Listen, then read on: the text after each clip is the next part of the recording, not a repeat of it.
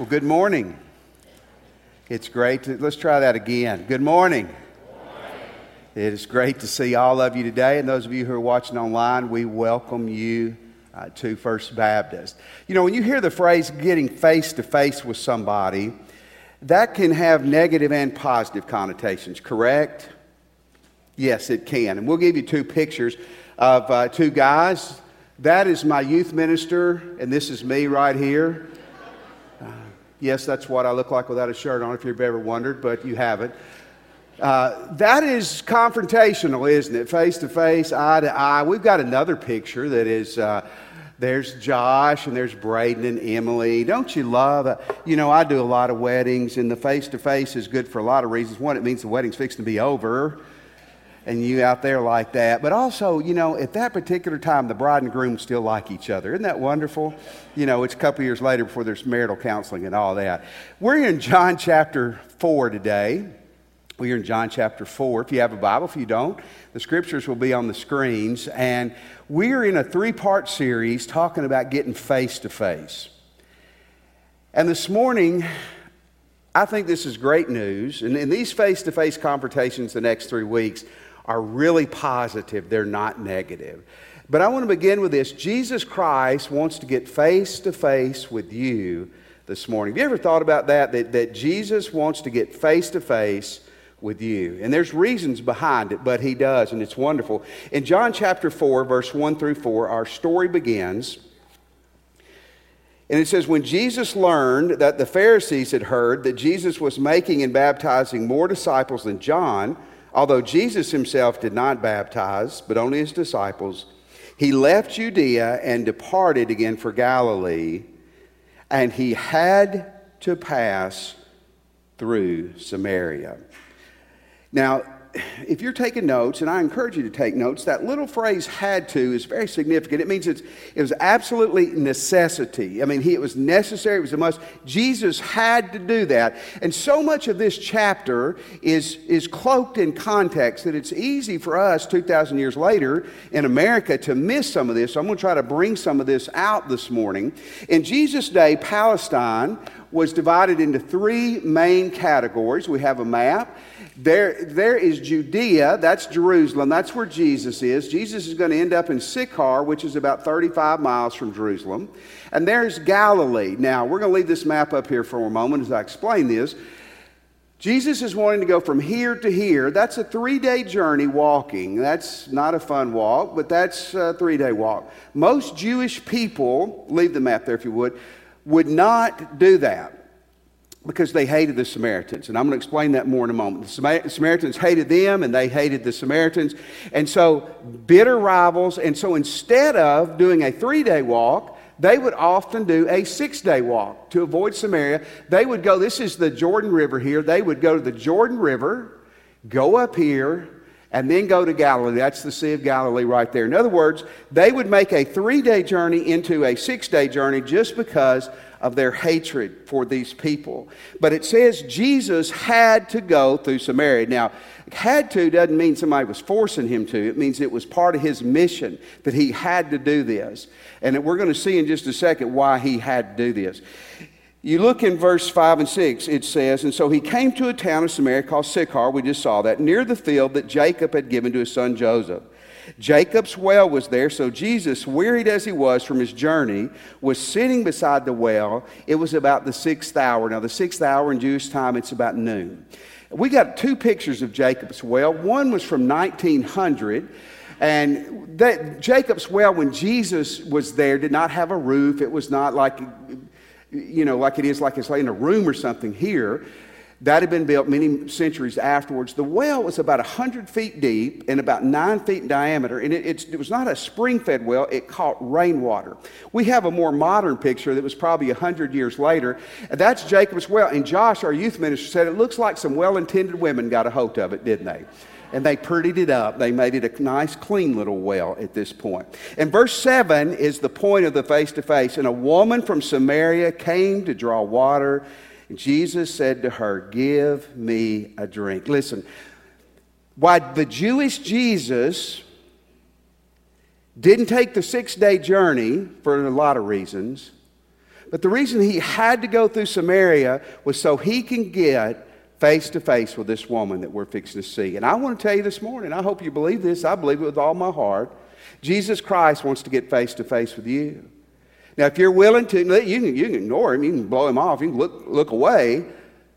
But Jesus Christ wants to get face to face with you. It doesn't matter where you are on the map spiritually. You're not a Christian today. You're an atheist today. Jesus Christ wants to get face to face with you. And if you're taking notes, in Luke 19:10, Jesus said, one of the reasons I left heaven to come to earth was to seek and to save that who are lost. You're not a Christian. Jesus Christ is seeking you out this morning to get face to face. I love the chapter, Luke chapter 15, it talks about the prodigal son and the lost sheep. And in verse 4, it says that the shepherd left 99 sheep to go find the one who was lost. Some of you are Christians who have moved far away from God. Isn't it neat to know, maybe scary, that Jesus Christ is looking for you this morning? Revelation 3:20, it says, Jesus said, behold, I stand at the door and knock. And whoever will open the door, I will come in. I will get face to face, and we will break bread. We will have supper. See, Jesus Christ loves you. And if you're a Christian, this ought to fire you up. Every single day of your life, Jesus wants to get face to face with you. Isn't that cool? The God of the universe is looking for you this morning, and he wants to get face to face with you. Now, why? Well, he loves you, and absolutely he wants to whisper that to you. But I want to tell you this. Jesus has got great plans for you, regardless of who you are. There's a lot of people here this morning. There's people in the early service. There's people watching online. It's wonderful. And there's some people who go, yeah, Jesus wants to see me. I understand why. Well, he does. He's probably going to humble you, but he wants to see you.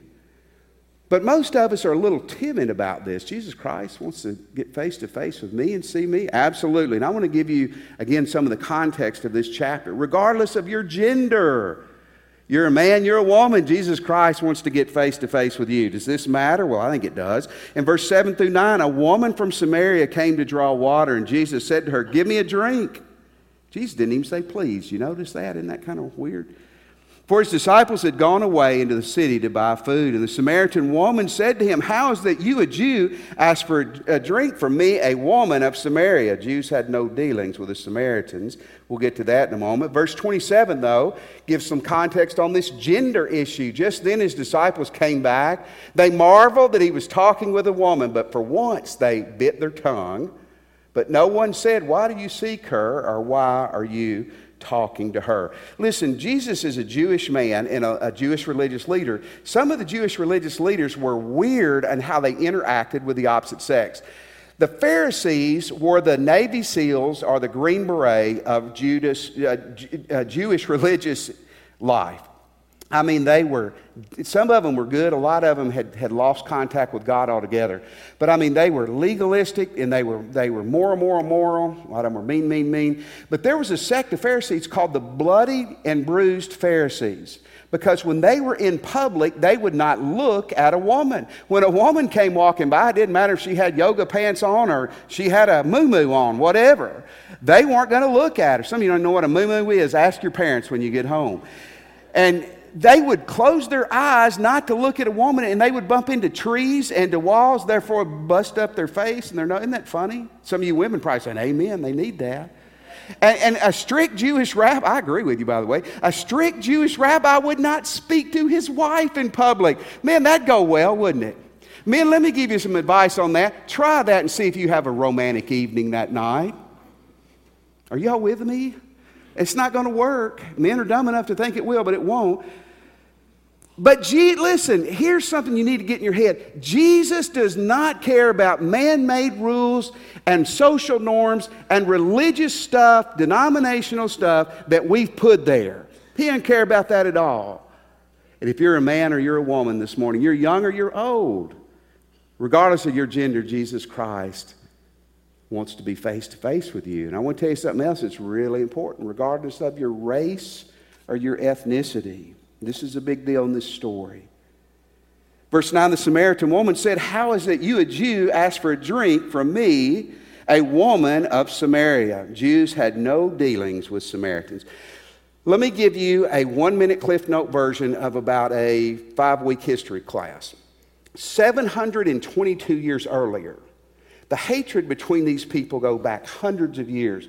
Remember, America's been a country 243 years. These people had hated each other 500-600 years. That's incredible. In 722 BC, 700 years before Jesus, the Jewish people were divided into two kingdoms. There was the northern kingdom called Israel with 10 tribes, 10 of the Jewish tribes. The southern kingdom of Judah with 2 tribes. Sometimes they liked each other, sometimes they hated each other. 722, the Assyrians came in and invaded the northern kingdom. And they took a lot of the Jewish people back to Assyria, and then they did something that certainly weakens the people. They brought a bunch of their people in to intermarry with them, and to intermingle with them, and to interreligion with them. Well, later on, the Babylonians came in, and they invaded Judah, but the people from Judah and the southern tribes remained pure. So what you had after all the dust settled is you had the Jewish people, which Jesus was a part of at this time, who had kept themselves pure. And to a Jewish person then especially, you did not marry outside of your faith. You did not practice any kind of religion outside of your faith. So they looked at the Samaritans as half-breed Jews. They were half-breed religiously, half-breed spiritually, half-breed physically, and they hated them. They wouldn't talk to them. They certainly wouldn't drink out of anything that they had drank from, and they wouldn't even touch them. And you can bet that the Samaritans probably hated them back, wouldn't you? I mean, it's kind of a mutual thing when it gets to that. But here's the coolest thing ever. Jesus does not care anything. In fact, well, I won't say Jesus doesn't care about that. Jesus hates that kind of stuff. And if you're taking notes, write this word, and I'm going to give you the definition. Sin, S-I-N, the definition. Racism, prejudice, and bigotry. You can listen, you can explain it any way you want in your head, and just like the Jewish people were with the Samaritans, but you know what? It is flat out sin. Somebody say amen. I mean, it is. It is. And Jesus didn't care about that. Listen, Jesus didn't care if somebody was going to be mad at him for talking to somebody from a different race. In fact, Jesus would have welcomed the argument, is my guess on that. You know the old song, red and yellow, black and white, they are precious in his sight. We quit singing that in kindergarten. After kindergarten, we should be singing it every Sunday. But I tell you today, red or yellow, black or white, Jesus wants to get in your face today in a wonderful way because he's got plans for you. I want to tell you this, regardless of your religion, Jesus Christ wants to be face to face with you. See, Samaritans were not only half-breed physically to the Jewish people, but spiritually they were mongrels. And the Samaritans said, we worship on this mountain. And they had built a temple. By the way, 100 years before Jesus, the Jewish people tore their temple down. That's good for country relations, isn't it? And the Jews said, no. The right worship is in Jerusalem. And the Jews were more right than the Samaritans on this, but they were both mixed up. And Jesus did not care one iota where she was. He was wanting to get her to a new place. And he wanted to be face to face with someone whose religion was in direct contrast to his. You know what? That ought to be good news for us this morning. You're an atheist here today, or you're watching online. Jesus Christ is looking for you to be in your face. Good way, not a bad way. You know what? If you're a Baptist, Jesus is looking to get in your face. Isn't that wonderful? Well, maybe not, but years ago in Fort Worth, I was good friends with a man named Sid from Pakistan. And Sid was a wonderful guy. He was a Muslim, and we would talk a lot about religion. And he would tell me I'm not a good Muslim. I said, well, that's no problem. I know a lot of not very good Christians. And he asked me one time, he said, Chris, are Baptist and Christian the same thing? And I said, sometimes. Sometimes they're not. But listen, here's Jesus. You're a Muslim, you're a Hindu, you're an atheist, you're a Baptist, a Methodist, non-denom, Presbyterian, whatever you are, Jesus Christ, if you will let him, is trying to get nose to nose with you to love you this morning. He's got plans for you. And here's the last thing that's really cool. Regardless of your past or regardless of your presence, Jesus is looking for you this morning. Isn't that good? Let's look in verse 16 through 19. Jesus said to her, oh man, you got to love Jesus. By the way, Jesus knows your secrets. Did you know that? Somebody raise your hand if you know that. Jesus, you think you are not.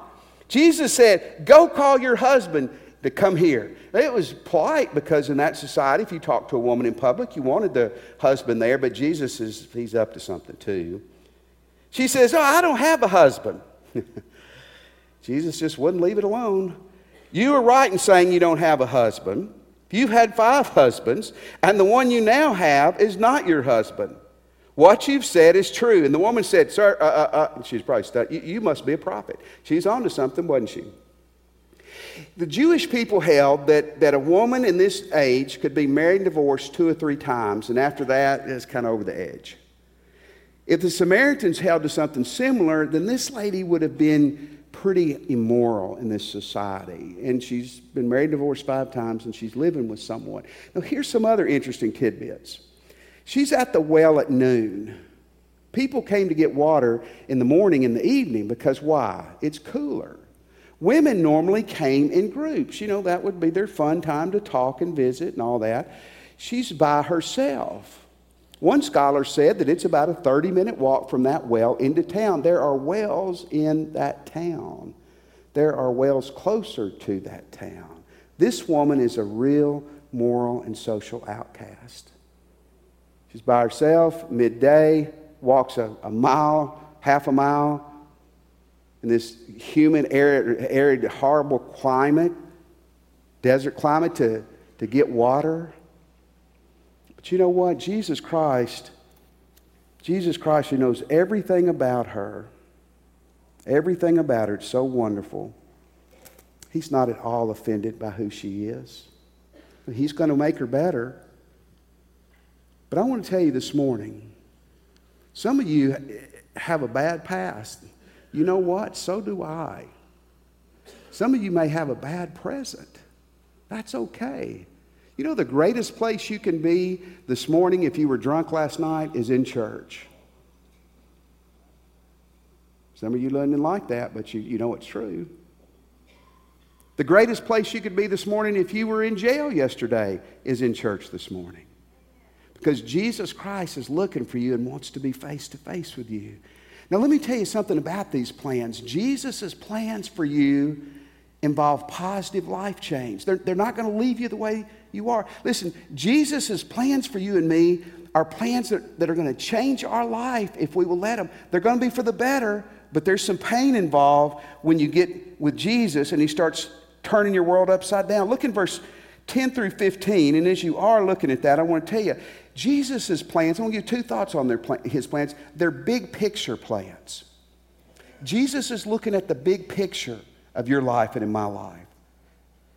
Jesus answered her, if you knew the gift of God and who it is saying to you, give me a drink, you would have asked him and he would give you living water. And the woman said to him, sir, you have nothing to draw with. And this well is deep, about 100 feet deep. Where do you get that living water? Are you greater than our father Jacob? He gave us this well and drank from it himself, as did his sons and livestock. Jesus said to her, everyone who drinks of this water is going to be thirsty again. Whoever drinks of the water I will give him will never be thirsty again. This water that I give will come in a spring of water welling up to eternal life. And she said, man, give me that water. This is a well that catches rainwater, not a spring. She's focused on water, which is good. How many of you are planning for Thanksgiving already? 4 of us. 5, 6. Christmas, you thought about Christmas. Yeah, a couple of you. Pastors like gifts if you're thinking about that too. And that's great. But I want to tell you what Jesus is thinking about this morning. He's thinking about some of your eternities. About changing your eternity this morning. Some of you is thinking about rerouting your life and changing your life and giving you a new direction and new hope and new energy and forgiveness. You see, Jesus wants you to be concerned about and focused on making good decisions tomorrow, but Jesus' pictures for you and me and plans are big picture plans. Jesus got good plans and big picture plans for you. But here's something we cannot pass in this. He's going to confront you about your sins. Everything's been sweet up to this point, hasn't it? I won't read it again, but you remember what just happened. He says, go call your husband. She said, I'm not married. He said, oh yeah, you're right. You're not right now, are you? You've been divorced 5 times, and the guy who slept with you last night is not your husband. Uh-oh. Have you ever noticed Jesus gets to meddling? Now, here's the cool thing about Jesus. Jesus doesn't confront you and me about our sins to rub our faces in it. He doesn't confront us about our sins to beat us down. Jesus brings our sins to us so we can find forgiveness, so we can find salvation, so we can find a second start and a third start, so we can find freedom. Listen, some of you, God is wanting to use in a big way, but until you deal with some of those dark places and junk in your life, He's not going to be able to. I love this saying. I don't know who said it, but it's so good. Jesus, let's put that quote on the screen. Jesus loves you just the way you are, but He loves you way too much to leave you the way you are. I don't know who said it, but think about that. Jesus loves you just the way you are, but He loves you way too much to leave you the way you are. In other words, He's going to confront us about our sins, so we'll deal with them, repent of them, and then He throws this to us, man. And this is the last thought today. We've got to respond properly to Him. We've got to respond properly to Him. Did you know everybody in here is responding to Jesus right now? And you're going to. Maybe your response is arrogance. I don't need that. I already know this stuff. Got it figured out. Maybe you're just waiting until we say, let's stand for the invitation because you know it's almost over. Maybe your response is going to just be, no, God, I don't want to. I'm face to face with you and I don't want to be. Man, I want to challenge you to respond properly. I want to challenge you this morning to respond properly. How do we respond properly? Very simply, let Him have you completely. You're not a Christian. Let Him have you completely. You're a Christian away from God. Let Him have you completely. You're the most godly person here. Keep letting Him have you completely. In verse 20 through 26, Jesus and the lady correspond and says, our father, she says, worshiped on this mountain, but you say that we should worship in Jerusalem. That's where people ought to worship. Jesus said to the woman, believe me, the hour is coming when neither on this mountain nor in Jerusalem will you worship the Father. You worship what you don't know. We worship what we know. Salvation is from the Jews. It's from Jesus.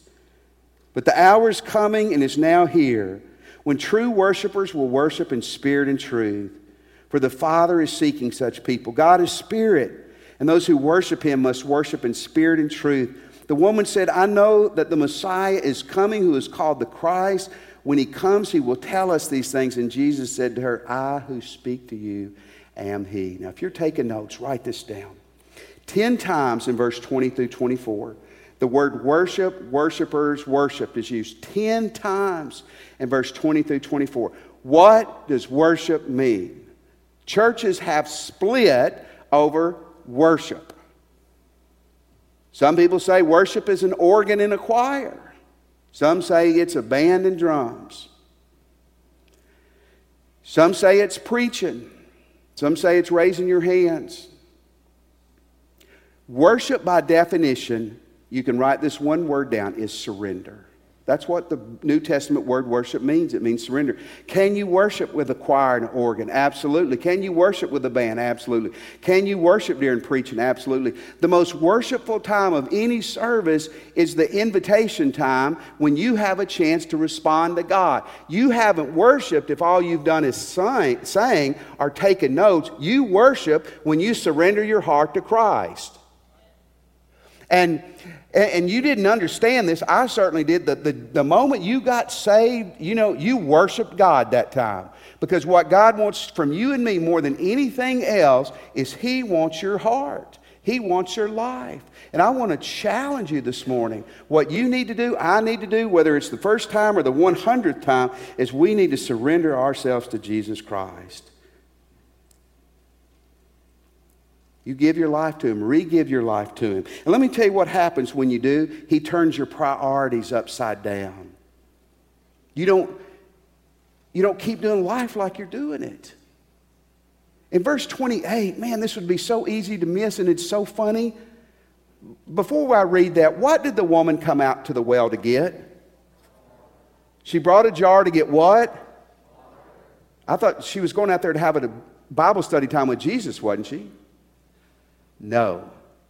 So the woman, read this out loud with me, left her water jar and went away into the town, and then she brings the people. We'll see in a moment. That's almost funny, isn't it?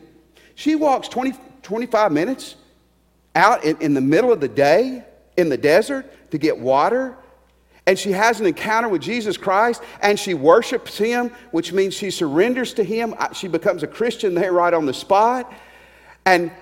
And she is so different and she is so changed. It's not like she's never going to need a drink again, but her life is so turned upside down. She leaves her water jar to run back into town to tell other people about Jesus. Is that not incredible? You know what needs to happen in my life every day, and it needs to happen in your life every day? God needs to be setting the priorities. And that's not happening with many people who say they're Christians. Everything but Jesus is my Lord and Savior, but our calendars and what we prioritize shows that's absolutely not true. You give your life to Christ today, I promise you, you'll find this out. Jesus is going to change your priorities. As you stay close to Jesus and you stay face to face with Him, you know what He's constantly doing in your life?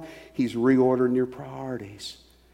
And the last thing in this, you become a difference maker. Man, when you surrender to Jesus and you stay surrendered and you live by His priorities, you become a difference maker. Verse 28 through 30, it says, so the woman left her water jar. She goes back into the town and said to the people, come see a man who told me all that I've ever done.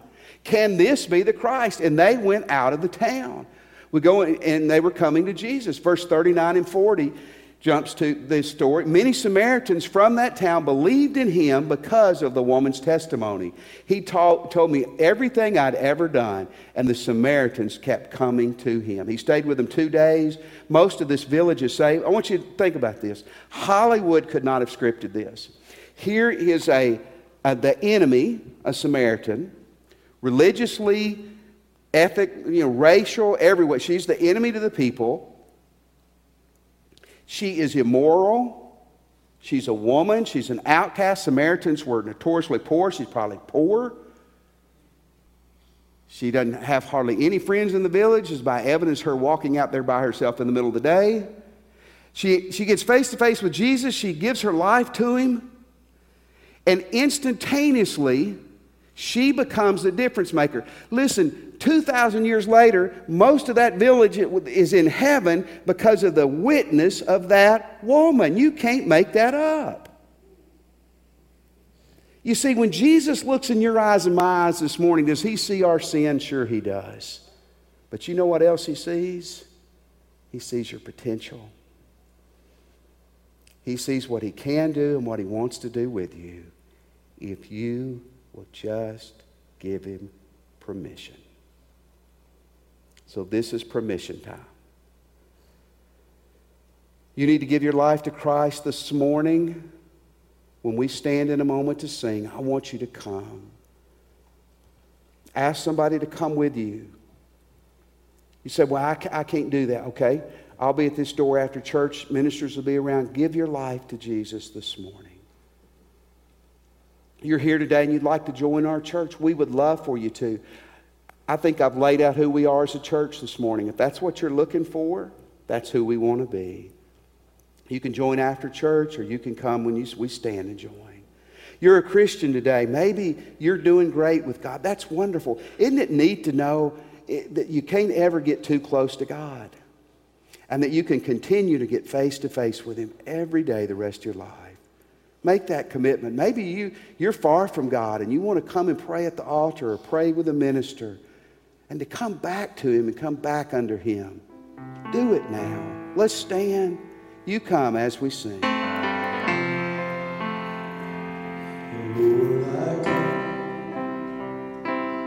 I confess, bowing here, I find my rest, and without you, I fall apart. You're the one that guides me.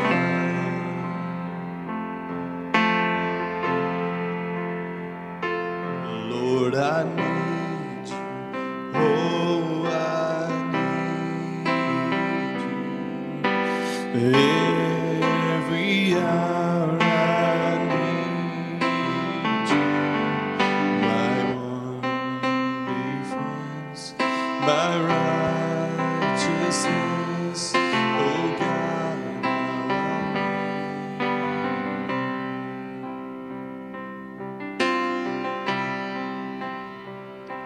sin runs deep, your grace is more. Where grace is found is where you are. And where you are, Lord, I am free. This holiness is Christ in me.